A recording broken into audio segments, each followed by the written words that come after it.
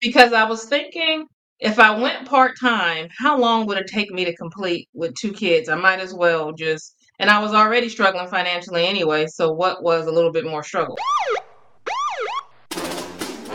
Brothers and sisters,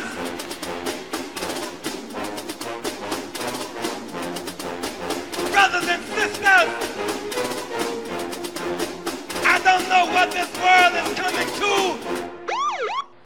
You're listening to the Black and Blue Podcast, a discussion and celebration of the roles of African Americans and other minorities in U.S. law enforcement. Your host on the Black and Blue Podcast is Dale Peters, a law enforcement professional with over 20 years experience in the business. Hop on board this Black and Blue train of interviews, current events, and pop culture conversations. So get ready. The Black and Blue Podcast is coming at you right now. What up, Black and Blue fan? Welcome to the latest edition of the Black and Blue Podcast, where we celebrate diversity in U.S. law enforcement. Y'all know me. My name is Dale, and I'm the host. Thank you for dropping in by today because I got a real good one for you. But first, hey, let me ask you to please click those like, subscribe, and bell icons right down here on my YouTube channel. And if you listen to me on your favorite podcast platform of choice, make sure you rate the Black and Blue Podcast 5 stars. And finally, make sure you check me out on any one of my social media pages for even more content. You can find me everywhere at Black and Blue US. All right, so with that out the way, let me introduce today's guest. She is a recently retired senior prosecutor for the District Attorney's Office up in Central California. She is also a renowned public speaker and consultant. So everybody, let's give a warm Black and Blue welcome to Fresno County senior prosecutor, recently retired, Miiko Anderson. How you doing? I'm good. Thank you so much for having me on. I'm doing very good. How are you doing? I'm excellent on this Saturday morning. Thank you for asking. So what's going on up there in Fresno County, which is it's about what, 3 hours from, maybe 4 hour drive from LA County? Right, about that, about 3.5, depending on where you're going.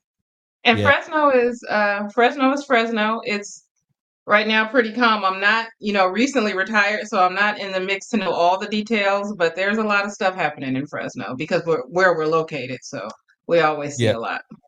So that's Central California. That's how far from the Bay are you? The same, about 3.5, 3.5. So smack dab in the middle. Smack dab in the middle. Right. Yep. And Fresno is famed for Fresno State, which is usually a pretty good football and basketball team. Division I. So all right there in the mix. Right. All right. And So Fresno Ag, because there's a big agriculture culture here. So Fresno Ag is yes, pretty famous. absolutely. And hey, so I thank you for coming on to the show. We'll talk all about that. As a recently retired senior district attorney, what kind of things are you getting into nowadays? Well, again, thank you for having me. And it's so funny to be called retired because it just happened so fast. Like Yeah, how long you been I retired now? wasn't I retired in July, so it's been what, 4 months? It's been 4 months.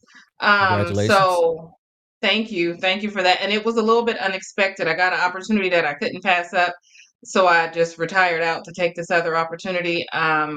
And it has been the best thing. I think one of the things that, especially in law enforcement, no matter what like role you have in law enforcement, that you don't realize is the amount of stress and pressure that you have when you're in the job, doing the job day to day. And being retired, I'm able to take a deep breath and see exactly how much that was. So it's been a great retirement these 4 months. Absolutely. So how long were you with the DA's office? A little over 16 years. So I retired kind of early. So a little over 16 years. But they Okay, were all right. 16 dog years, though. I have to put that in there because the bulk of my assignments were either gangs, domestic violence, human trafficking, sexual assault, some version of all three. So the chronological date does not like reflect what the impact was because it was heavy assignments for the majority of my time.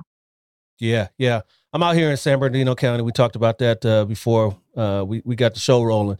And when I go to the to court, and those DAs over there, it seem like they are all overworked. They got caseloads, yay high, and it's just like all day long. And it's was it kind of like that in Fresno? Yeah, and I think it's like that nationwide. Every office that I speak to, anytime I speak to somebody from different offices, East Coast, West Coast, doesn't matter. There's like a labor shortage, especially with law enforcement, but it trickles over to the DA's offices too. Yeah, yeah. I mean, they've got in the San Bernardino County DA, they got the volunteer DAs and all sorts of different levels of trying to get people through the door and work these cases. It's crazy. Yeah, I never heard of a volunteer DA, so you're gonna have to pay me, but I appreciate that. But a volunteer DA, that's a lot of work, unless you're doing like a limited, narrow scope of work. Yeah, I'm sure they are. I don't know what their roles are exactly, but they're probably people that get some extra money, maybe recently retired that are coming back in. Maybe Maybe, they get maybe, yeah maybe. yeah to That's help true out public somebody. service. Yeah, true. I'm sorry, that's true public service. True public That service. is all right. So are you originally from Fresno County, or where are you from? I am from Oakland, born and raised in Oakland. I didn't move out to Fresno County. I only came out here for the job once I got out of law school. So, and I wasn't planning on staying as long as I did. But yeah, originally I'm from Oakland, California. Okay. And what was kind of your life up there in Oakland? Well, it was typical in my community. So I grew up as an only child, but um, in the era that I grew up, like crack was really very prevalent in my community. So my mother was addicted. I had family members that were addicted. So I grew up in that kind of environment where we kind of dealt with all of the plight that came with being in a drug infested neighborhood that was kind of low income, had poverty issues and poor education systems. So that was the area that I grew up in. I was raised by my grandmother because of there's struggles with substance abuse, and from there, I loved Oakland. I stayed in Oakland forever. All my friends are still there for the most part, and went to law school. I went ultimately as a single parent. I eventually got divorced and went as a single parent in law school. Graduated, and then decided to come out here to do prosecution. Okay, all right. Where'd you do your undergrad? At Laney College, it's a community college there. Okay, and so then you decided to go into law. What kind of piqued your interest there?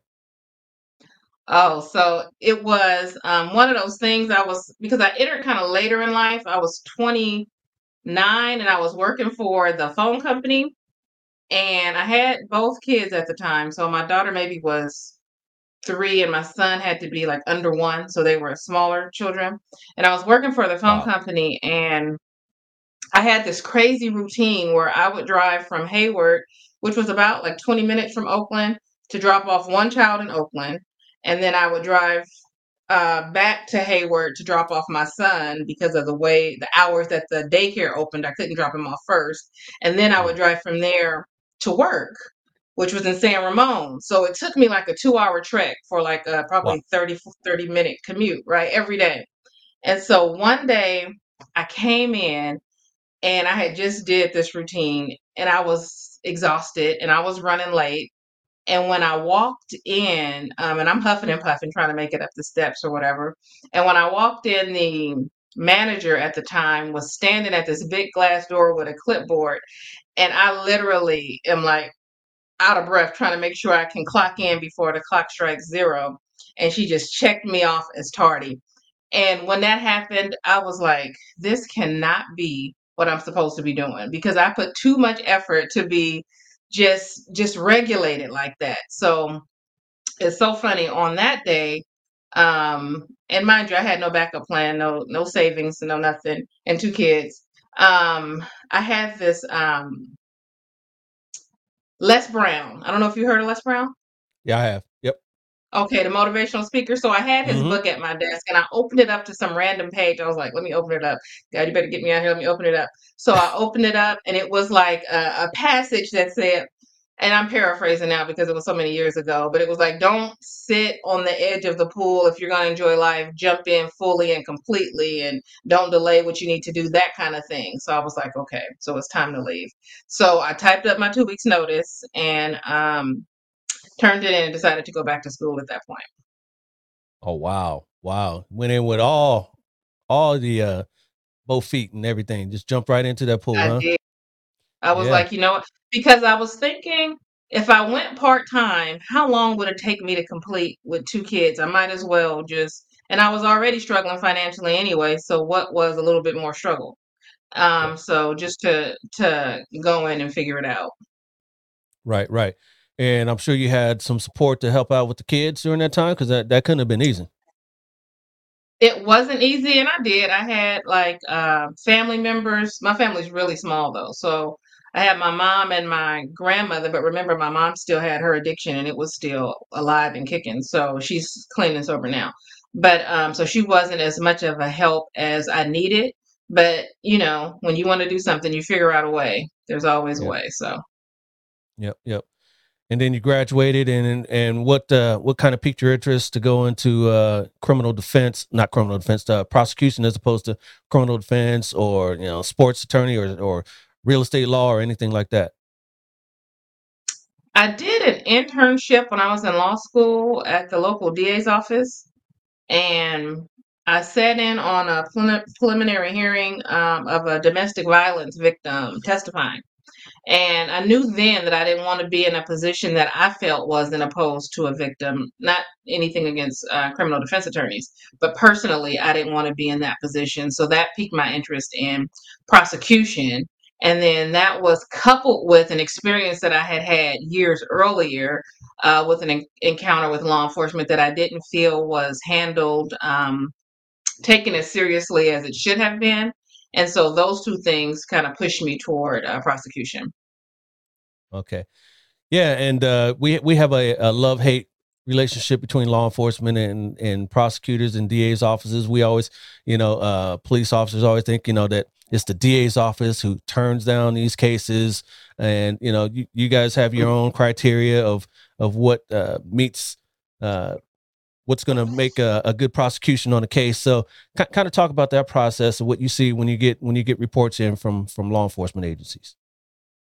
Sure. So the way it worked, and I'm sure your viewers know, just that when an incident happened and law enforcement is called, law enforcement responds and they gather all the evidence, talk to victims, talk to witnesses, take pictures, get any video, and then submit all the evidence that they gather related to that incident and the crimes that they think have been committed and submit to the DA's office for the DA's office to make the decision whether or not they'll press charges or not. So when we get the evidence, normally now it's a digital file and we'll just review it and go in and determine whether or not enough evidence is gathered. And sometimes it's really difficult because you might need more evidence, but the person can only stay in custody a certain amount of days before that decision is made. So you have to make a decision. Do you have enough to file, even though you might still need further investigation? And for me, I always erred on the side of if I have enough evidence to support probable cause, just the ethical standard to file, enough evidence to support the charges, we can further investigate and get more evidence, but is it sufficient to file? So I would make that decision. And like I said, it would be with human trafficking, domestic violence, those kind of cases. Yeah, yeah, you were dealing with more serious kind of cases anyway. Yeah. And the risk that if someone gets out because you don't have the ideal case, the harm that that poses to the victim is so great. If you have what's legally sufficient to file and you can in good faith file, then I really feel that the obligation is to file because you can never really have an ideal case. Like sometimes it takes time for the investigation to happen, but if you have enough where you can, fulfill the requirements to file the case, then I err on the side of filing it, and it's basically in those cases for victim protection. Yeah, absolutely. Let me ask you, as a prosecutor, a former prosecutor, do you see differences in what counties will prosecute and what they won't? I know you hear and see all over social media about what won't get prosecuted in, say, another county that's kind of west of me, LA, we won't say, but you hear those sorts of things, and that's for a number of reasons, criminal justice reform, all sorts of prison reform and jail reform and all those overcrowding and all that sort of stuff. Are there decisions that are made about what won't be prosecuted, even though it's out there as a crime that's been committed? For the most part, I know in our county, we didn't have those kind of like political considerations, but I do know, and this is kind of like the systemic, institutionalized disparities that happen. I do feel that a lot of times that when people of color are victimized, sometimes those crimes aren't prosecuted to the full extent. Not to say that any one particular agency does it, but I think that there's a lack of cultural competence when it comes to that, and a lack of understanding what a traumatized victim may how they may appear. So sometimes that may cause some kind of delay in prosecution or not fully understanding like the impact of the case. So I think that is something that always needs to be looked at because not everybody appears the typical way you think a victim appears, and if the person making that decision is too connected to what they think a victim's response is, then you're not doing justice to certain victims. So I do Sure. think that's something that always needs to be looked at. And for me, it was one of the things that drove me. I just wanted to make sure that everyone received the same justice as everyone else. So no matter how you said it, no matter what you wore, no matter where you were at, if a crime occurred and you were victimized by it, you had the same process as everybody else. Yeah, absolutely. What's the role of a DA's office if an agency that you feel didn't want to investigate a crime fully, and it comes to light that that maybe some things were overlooked in an investigation? What's the DA's role in that? Can the DA's send their own investigators out to complete an investigation and make their own charges and all that? For us, yeah, for sure. We have sworn peace officers as investigators. So a lot of times, some of the follow up, with that example of a new case that came in, and maybe there's follow up investigation that needs to happen, we would assign it to a DA investigator. Sometimes it would be the law enforcement agency, sometimes not. And the DA investigator would then go out, do further interviews, and gather information, and sometimes be witnesses in the cases and play that same role. Yeah, absolutely. So you mentioned that you were in a number of assignments, that you were over there in Fresno County DA's office. What was your favorite? I think my favorite and my most difficult was a human trafficking assignment. Yeah, yeah, yeah. And why is that? Because the impact that it has on those victims is just so huge, it's so devastating, and there was such a misconception early on how law enforcement treated those victims. So we had a lot of learning to do, a lot of trust to rebuild, and then on top of that, those victims also tended to be the most vulnerable. So there were a lot of things at play. So the impact and the vulnerability, and then the systematic stuff, and then the complexity of the legal case, because um, I like that kind of chessboard type of prosecution. So that probably would make it my favorite assignment. Explain to the audience what human trafficking is, because I think it's expanded over the years, and a lot of people maybe have the misconception it's more smuggling, but it's not. Something that you would see border patrol handle. What is human trafficking? Oh, for sure. Human trafficking is the there's two different types. So there's labor trafficking and there's sex trafficking, and they're both human trafficking. So sex trafficking is when you force another person to enter into a commercial sex act, and that person who is forcing is doing it for their financial benefit. And labor trafficking, it's the same exact theme, that you're forcing a person to commit to either provide some type of labor or service against their will, and it's for the benefit of that trafficker. So it has nothing to do with where they are, or borders or anything like that. Yeah, And one of the things too is that the force doesn't have to be physical, violent force. It can be coercive, psychological force, and that's the one absolutely. that I found to be the most common. Yeah, absolutely. And since Fresno has a large agricultural community, you would see a lot of the labor as well, right?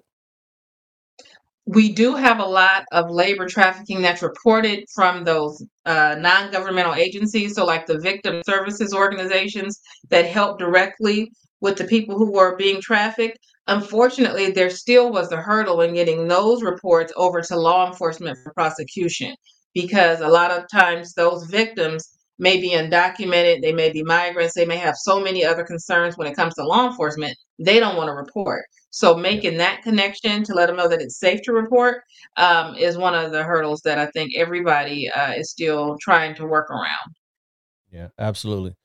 And then on the flip side, what was kind of your least favorite assignment? Um, I had an assignment where I had two least favorite assignments. Excuse me. I had an assignment where I had to travel to Coalinga, which was about an hour and a half away from Fresno. And it was, in order to be to court at 8, I had to be on the road by 6 o'clock because I had to pick up my files. And it was just an ugly assignment. It was just difficult, like the practical part of it, especially as a single parent in Fresno County. It was just too much. So I really didn't like that assignment just for the practicals. It wasn't the assignment. The logistics was really what I didn't like. And then the other Yeah. assignment that I had that I can say I really enjoyed was DUI court, where we had repeat offenders of who were convicted of different DUIs, and they would come back for reviews. And it was great when you saw somebody really deal with like an alcohol issue and get rehabilitated and become clean and sober. The part that was difficult about that assignment is that there were so many repeat offenders and so many people placed at risk because they were out getting treatment, but then they pick up another DUI. And normally the people in that program, because of the requirements, had really severe alcohol issues like point, 3.2s and could really do a lot of damage on the road. So that one felt a little bit like how you have a endless onslaught of cases that Yeah. just doesn't stop. That was the one that felt a little bit like you, no matter what you did, you weren't making a real difference with it. Yeah. Yeah. Do you find the same with drug crimes as well? I do. The issue that I have with um drug prosecution is that there just doesn't ever seem to be enough resources. Never. We try to find resources and refer people to treatment, but in actuality, when they come back and they say that they're still, we refer them to organization A, but then there's a waiting list to get in, or it's not convenient. So there just doesn't seem to be enough meaningful, like, ways to treat the issue. So that's the part of drug court, because a lot of it, a lack of resources, especially somebody who's in like a real struggle with substances, sometimes you have a small window where you can get in there and really make some help. So those delays mean a lot. So that was one of the difficulties that I had with drug courts, and the fact that the same happened with mental health. So if there was a Yes. person with a dual diagnosis, the difficulty in finding them meaningful resources. You can find resources like based on paper, but meaningful resources was sometimes difficult to find. Absolutely. I know you mentioned earlier that after law school you got the job in Fresno County, and you didn't expect to stay down there as long as you did. Do you ever have any aspirations to go back up to Oakland and practice up there? No, no, I've kind of let that go. I No, no. think I think Oakland, because every time I go back, it's not the same Oakland as when I left, and I had to finally accept that. Like, I romanticize Oakland from growing up there, but when I go back and visit, it's not the same place. And it's really a heartbreaking place to see, because there's Yeah. so much homelessness, and you see like the fallout of all the drug issues, and it's a difficult place to visit, especially when you remember it from your childhood. So I don't have any intentions on going back. I still have family and friends there, but I don't think I'd go back to live. Yeah. E40 and Too Short make it a little romanticized, but that's just in music and the videos when you get up there. So it's a whole different story. And it's unfortunate because they lost a lot of their sport teams, all their sports teams. The A's just went to Vegas too. So yeah. Yeah, everything is gone. And I heard the WNBA was supposed to send a team to take the spot that the Warriors had at the Oracle. Hmm. That they were going to get a WNBA team for that. So that might be some hope, but everything, and it doesn't make sense to me when I think about it, because Oakland didn't have really any major retail. Everything you bought in the surrounding cities. There were always smaller stores, but in the surrounding cities. So there was very few places. So it just seems like the infrastructure just collapsed. Yeah. Has there been a lot of flight from Oakland as well, as far as the residency and businesses? From my understanding, because the price, the market has gotten so high because so many people overflow from San Francisco because their market is so high, Yeah, pushed other people out of the East Bay. So yeah, so it's been kind of like a triple effect, and you can see it with more people from the Bay Area here in Fresno. yeah. What's life like in Fresno? It's grown a lot. What are the larger the main cities out there in Fresno County? We got Fresno and what else? Fresno, Clovis. Um, there's There's some other cities that those are the two bigger cities, and then there's small is pocket cities Visalia around. in Fresno County or Visalia is in Tulare. I'm sorry, it's in Tulare County. okay, but that's close by. It is like 45-minute drive. Okay, okay. Yeah, so I'm sure Fresno's grown over the years that you've been there. What's kind of your favorite part about being in Fresno County? Really, that is centrally located. So if I need to get to Southern California or go back to the Bay Area, it's a little bit easier, and you can get to the coast pretty easy. That pretty much it. The housing costs historically have been low, but they're kind of going up now too. So That's that California. used to Yep. be exactly, exactly. That used to be a benefit. Still is, I guess, relative to the Bay, but not as much as it used to be. So that kind of thing. And then I've made, connections and friendships, and so kind of planted some roots here unintentionally, but did. Yeah. You there now? You are I what do they call you a Fresnite or what? I don't know what am. No, a Fresnoan. no, Yeah. I'm still from Oakland. I'm still from Uh, Oakland. okay. All right. I know you mentioned earlier that you retired because you got an opportunity that you couldn't turn down. So let's talk about what you're doing now in retirement. Okay, sure.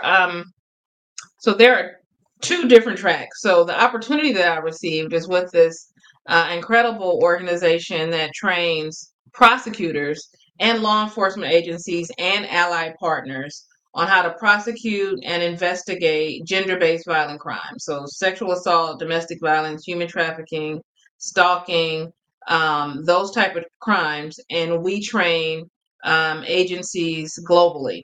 And so I could not pass that up.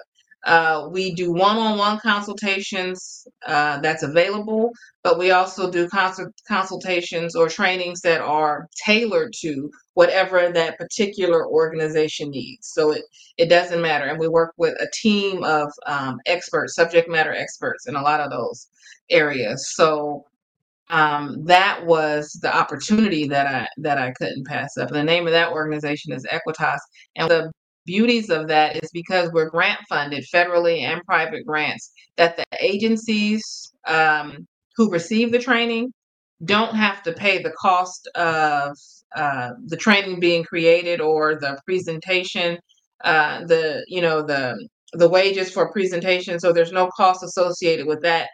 They may have to pay things like travel costs, but those are the kind of things that can be worked out. So that was something that was really important. And they're based out of DC, so I get to now go and train all over. So that's right up my alley because that's what I have been doing privately. So the other part of what I do is privately as a consultant. I've been doing trainings and professional development, leadership development, particularly working with. Now my focus is working with schools on some of the things that they need to do for exploitation prevention, self care for educators, student leadership, that type of thing, and then working with organizations. And one of the things that I had um, it really was like a tremendous experience to do a workshop with some correctional officers in the state of Indiana, and we did a workshop that really focused on self-care, and it was more from the perspective of a public servant, because I don't think that anyone who's not a public servant, and police, they have it at a whole different level, because you have, on top of everything else, you have a heightened level of just physical safety that, Yep. as a DA, I had that concern too, but not to the degree that a police officer has it. But to do public servant kind of self care workshops and give everybody a chance to kind of close out all the concerns that we always have about community and victims, and how to connect, and how to, stop juveniles down the pipeline, all these very important things that public service and law enforcement officers, deal with all the time, and simply focus on the person themselves and how they can make sure that they have a wellness program that allows them to do all that stuff and not, burn out and leave the profession. Yeah, absolutely. And how's that working out for you? Those ventures, both those ventures. Oh, absolutely great. I could not have asked for it to happen any better. I sometimes wonder, I'm like, how did I get so lucky? So Yeah, it's probably the best thing. yeah, yep. So you kind of left the law behind, and you're kind of working in the same kind of vein there, but a little differently. Do you have any aspirations to maybe return back to law at any point? No, I think I can comfortably say that I did my best in that role for a very long time. So I don't feel like I have anything left. Like I could still perform, but I feel comfortable saying that I know that I was really good trial lawyer. I handled complicated cases. I did everything, got the accolades, did all that stuff. And it's just like a graduation. Sometimes you just it's time to do something a little bit different. And I feel this lane gives me the ability to impact more prosecutors and more law enforcement to kind of carry that torch forward. Okay, gotcha. Let me ask you this real quick, because I know some officers that after they retire, they went to go work for public defenders offices as investigators or what have you. And you always got that. You went to go work for the dark side. Would you ever consider? I know you did you did speak earlier about nothing against public defenders, but they are a necessary. I won't say evil. They're a necessary cog in the criminal justice wheel. Everyone talks. Everyone hates a public defender until you need one, right? Right. Right, and I Yeah. have nothing against public defenders. As a legal expert, I would be open to whoever hired me for a consultation. So that part wouldn't change, because normally the facts and the law, they kind of are what they are. So you have to interpret it as you will. As far as being a defense attorney, that's a leap I probably wouldn't make, just because of just where I'm just positioned. I don't think I would make it, but there's nothing against it, and I have great relationships with a bunch of defense attorneys. So. Yeah, I mean that's one thing I see going to courthouses. The DAs and the PDAs. They're cordial and talking to one another, and then when this comes time to their court case getting called. They're professional, and they it's not like you see in TV and movies is what I'm getting at, where they're yelling at each other and they hate each other, and they want to put hits out on each other. Nothing like that. So nothing like that. And that's one of the things that's a big misconception when it comes to, like, you see clients, defense attorney clients, thinking that their attorney is doing a better job because there's an adversarial relationship in their defense attorney and the prosecutor. And I have found in my experience that when the prosecutor and the defense have a relationship, the client is more likely to have a better result, because you can actually have conversations and really figure out, how to resolve a case. When it's That part. so adversarial, and you don't have those conversations, it normally doesn't fare that well for the client, because there are discussions that should have been had that don't be had. So I think that misconception, it needs to stop. It really doesn't have to be like that. Sometimes it does have to be like that, but Yeah. for the most part, it does not. Yeah. Absolutely. So I know you mentioned earlier that when you were first going to law school and all that, you had two young kids, and it's 16 years later. So it seems like they're probably older now, at least adults. Do any of them want to follow in mom's footsteps? Not at all. Not, Not at not at all. all. Not at Not all. at all. Not at all. Not at What are all. their Zero aspirations? interest. Zero interest. My daughter, she is more into entrepreneurship, Okay. and the healthcare field. So her aspiration is to be a registered nurse.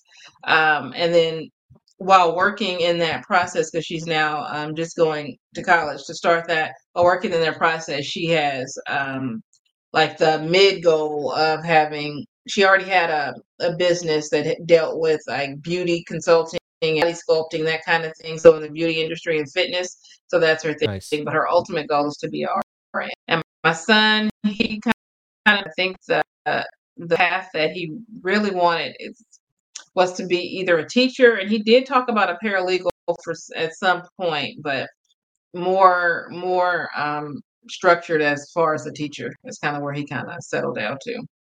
Yeah, yeah. Yeah, my kids are the same way. I've been a cop as long as they can remember. And my son, he's a senior over at UC Riverside, and he's a biology major. He wants to be a geneticist.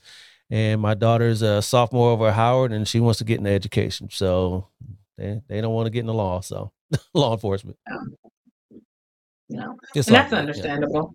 yeah, They've yeah. Well, seen, and their mom's a psychologist, so oh, we got that.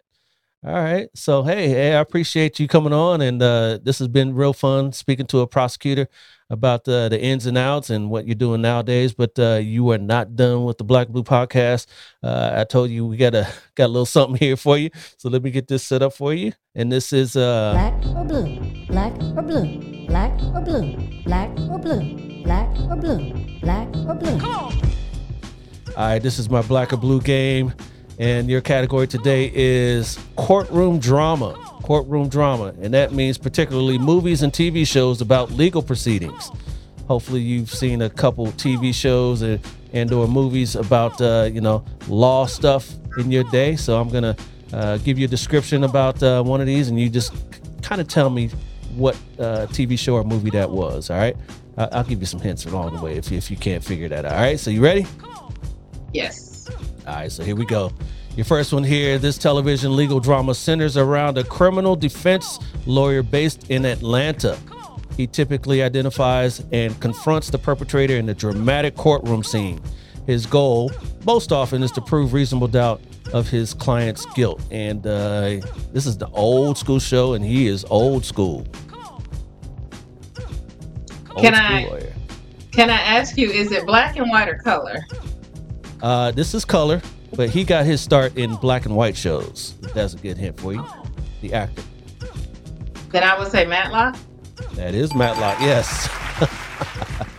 Yes, that show was from 1986 to 1985, so they definitely had color in 1986. But we all know him from the Andy Griffith Show, which started out in black and white. All right. Good job there. Here's your second one. A gifted young Florida lawyer is invited to New York City to work for a major firm.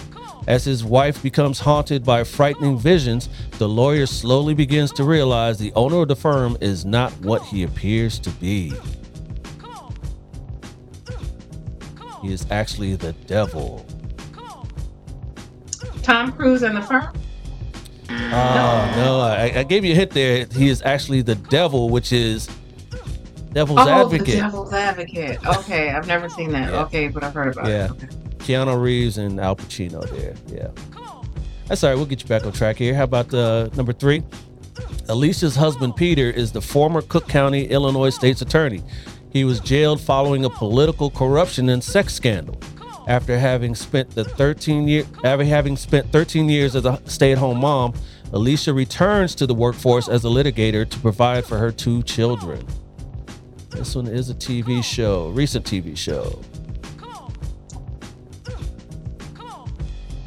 The opposite of bad is Good. It's not Good Guys, because that's a different show. no. We'll give it Good to you. Girl. The Good Wife. The Good Wife. Have you ever heard of that show? The Good Wife. Okay. Yep. Yep. You probably didn't have much time to watch TV or movies, did you? Not during 2009 and 2016. That's all right. That's all right. We get you through this. The Good Wife. All right. So you at least heard of that show. Next one is a civil rights advocate and defense lawyer finds himself in a tumultuous series of events that lead to a personal crisis and the necessity for extreme action after his law partner suffers a fatal heart attack, forcing him to work for a larger firm. This is a recent movie starring one of the most handsome brothers of all time.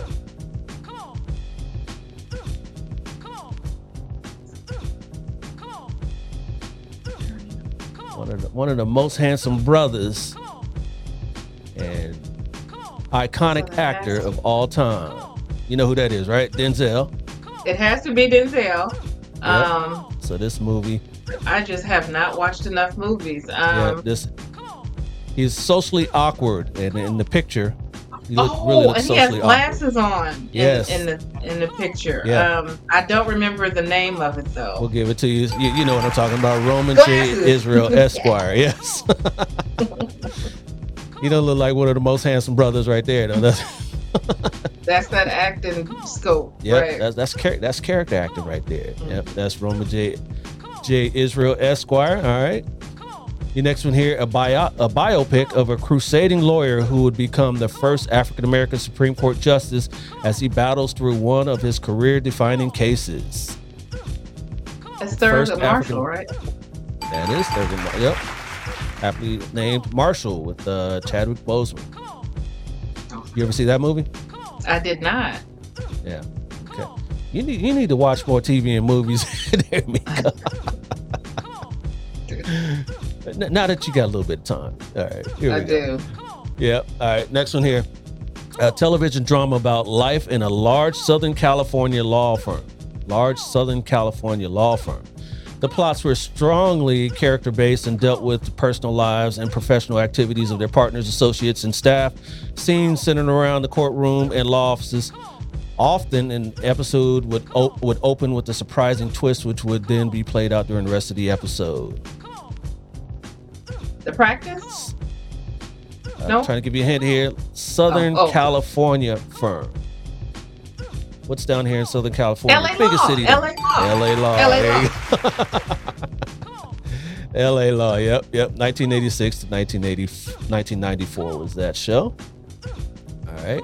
Next one here. The exploits of character Alan Shore, formerly from The Practice, and his passionate co-workers at the offices of Crane, Poole, and Schmidt, the high-end litigation firm based in a city not loved by Lakers fans. Handles both civil and criminal law cases. A city not loved by Lakers fans.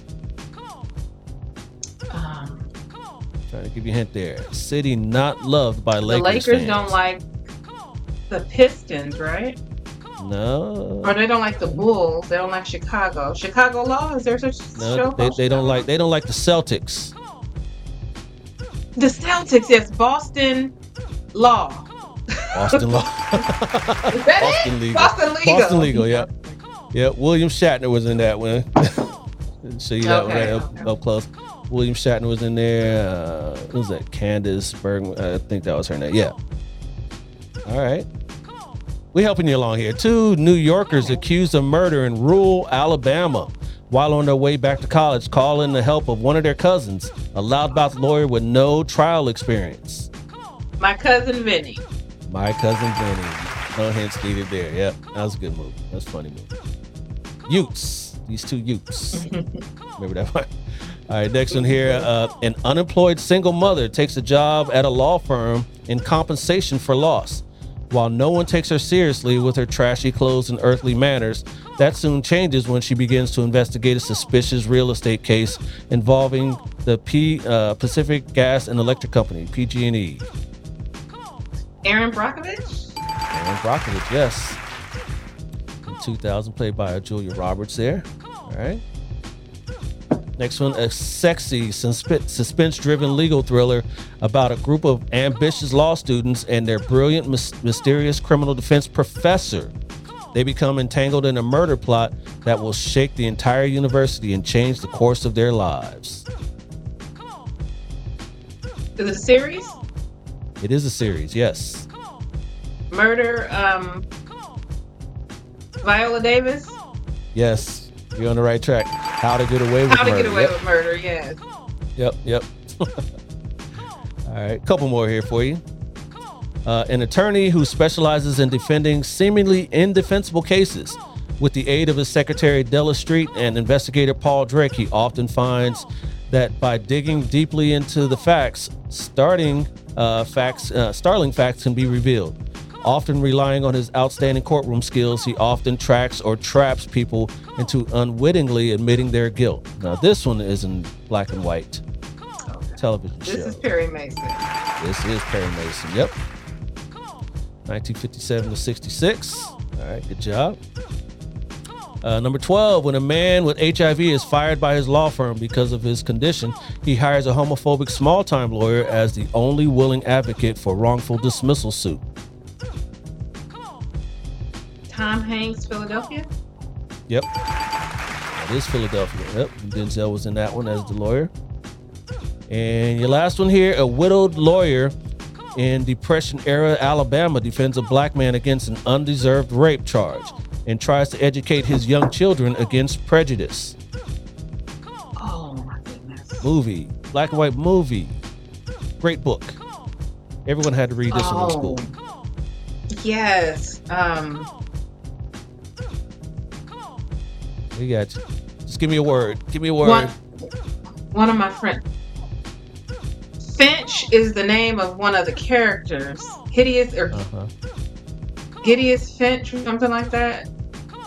Maybe one of the characters. And To Kill a Mockingbird. Remember that? Oh, I might have the wrong movie. To Kill a Mockingbird. That's all right.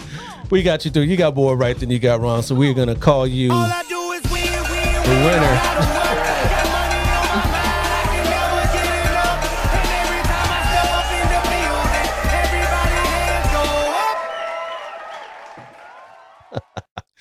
Yeah, we got you through that. You got a lot of them on your own there, so you knew a little bit more than you thought, than you let on. Well, that's good. There's some I need to see, so that's good. Yeah. Had you ever seen To Kill a Mockingbird? That's one of those. I don't think I have. Yeah, I think we had to read that in college or high school. That's one of those books that they make you read. So, yep. I don't think I've ever seen the movie, but hey, good job on that, and good job on the show here, though. I appreciate you. Why don't you give us all some words of wisdom on the way out? Well, I would say to everyone, first starting off with, again, another thank you. I very much appreciate you sharing your time and your platform with me. And the words of wisdom that I would say is that because as public servants, and particularly that's who I'm going to talk to today, and that takes the form of many different roles. But because we carry so much, to really take intentional time to do for yourself what you do for everybody else, because that thing that drives you to investigate more cases or to figure out what's happening or to stay up late night to find resources for somebody, that thing needs to be sometimes directed inward and really take an assessment and figure out how you can have a comprehensive wellness program, because it's such a tragedy when we have good officers and good law enforcement burn out early because it's just such a heavy weight. So my thing would be is to be as selfish as you absolutely can. Absolutely. You got to take care of yourself before you take care of others. It's just like when they tell you on the plane, when the mask drop down, put yours on first, because if you go under, you can't help anyone else out. So put on your mask first, take care of yourself first, and then you can take care of others. Absolutely. All right, Miiko. Hey, I appreciate you. This was real fun, and hey, we'll talk soon. All right. All right. Thank you. Have a good rest of your weekend. You too. Take care. Bye. Okay. Now that was fire. And that's what we do here on the Black and Blue Podcast. I want to thank recently retired Fresno County, California senior prosecutor Miiko Anderson for joining me on today's episode. I really appreciate you, Miiko, and wish you continued success with Miiko Anderson Consulting and all your other endeavors. If y'all enjoyed this episode too, let me know by leaving a comment down below. And don't forget to like and share this episode while you're at it. I'll be back before you know with another 5 episodes just like this one. But till then, hey, say it with me.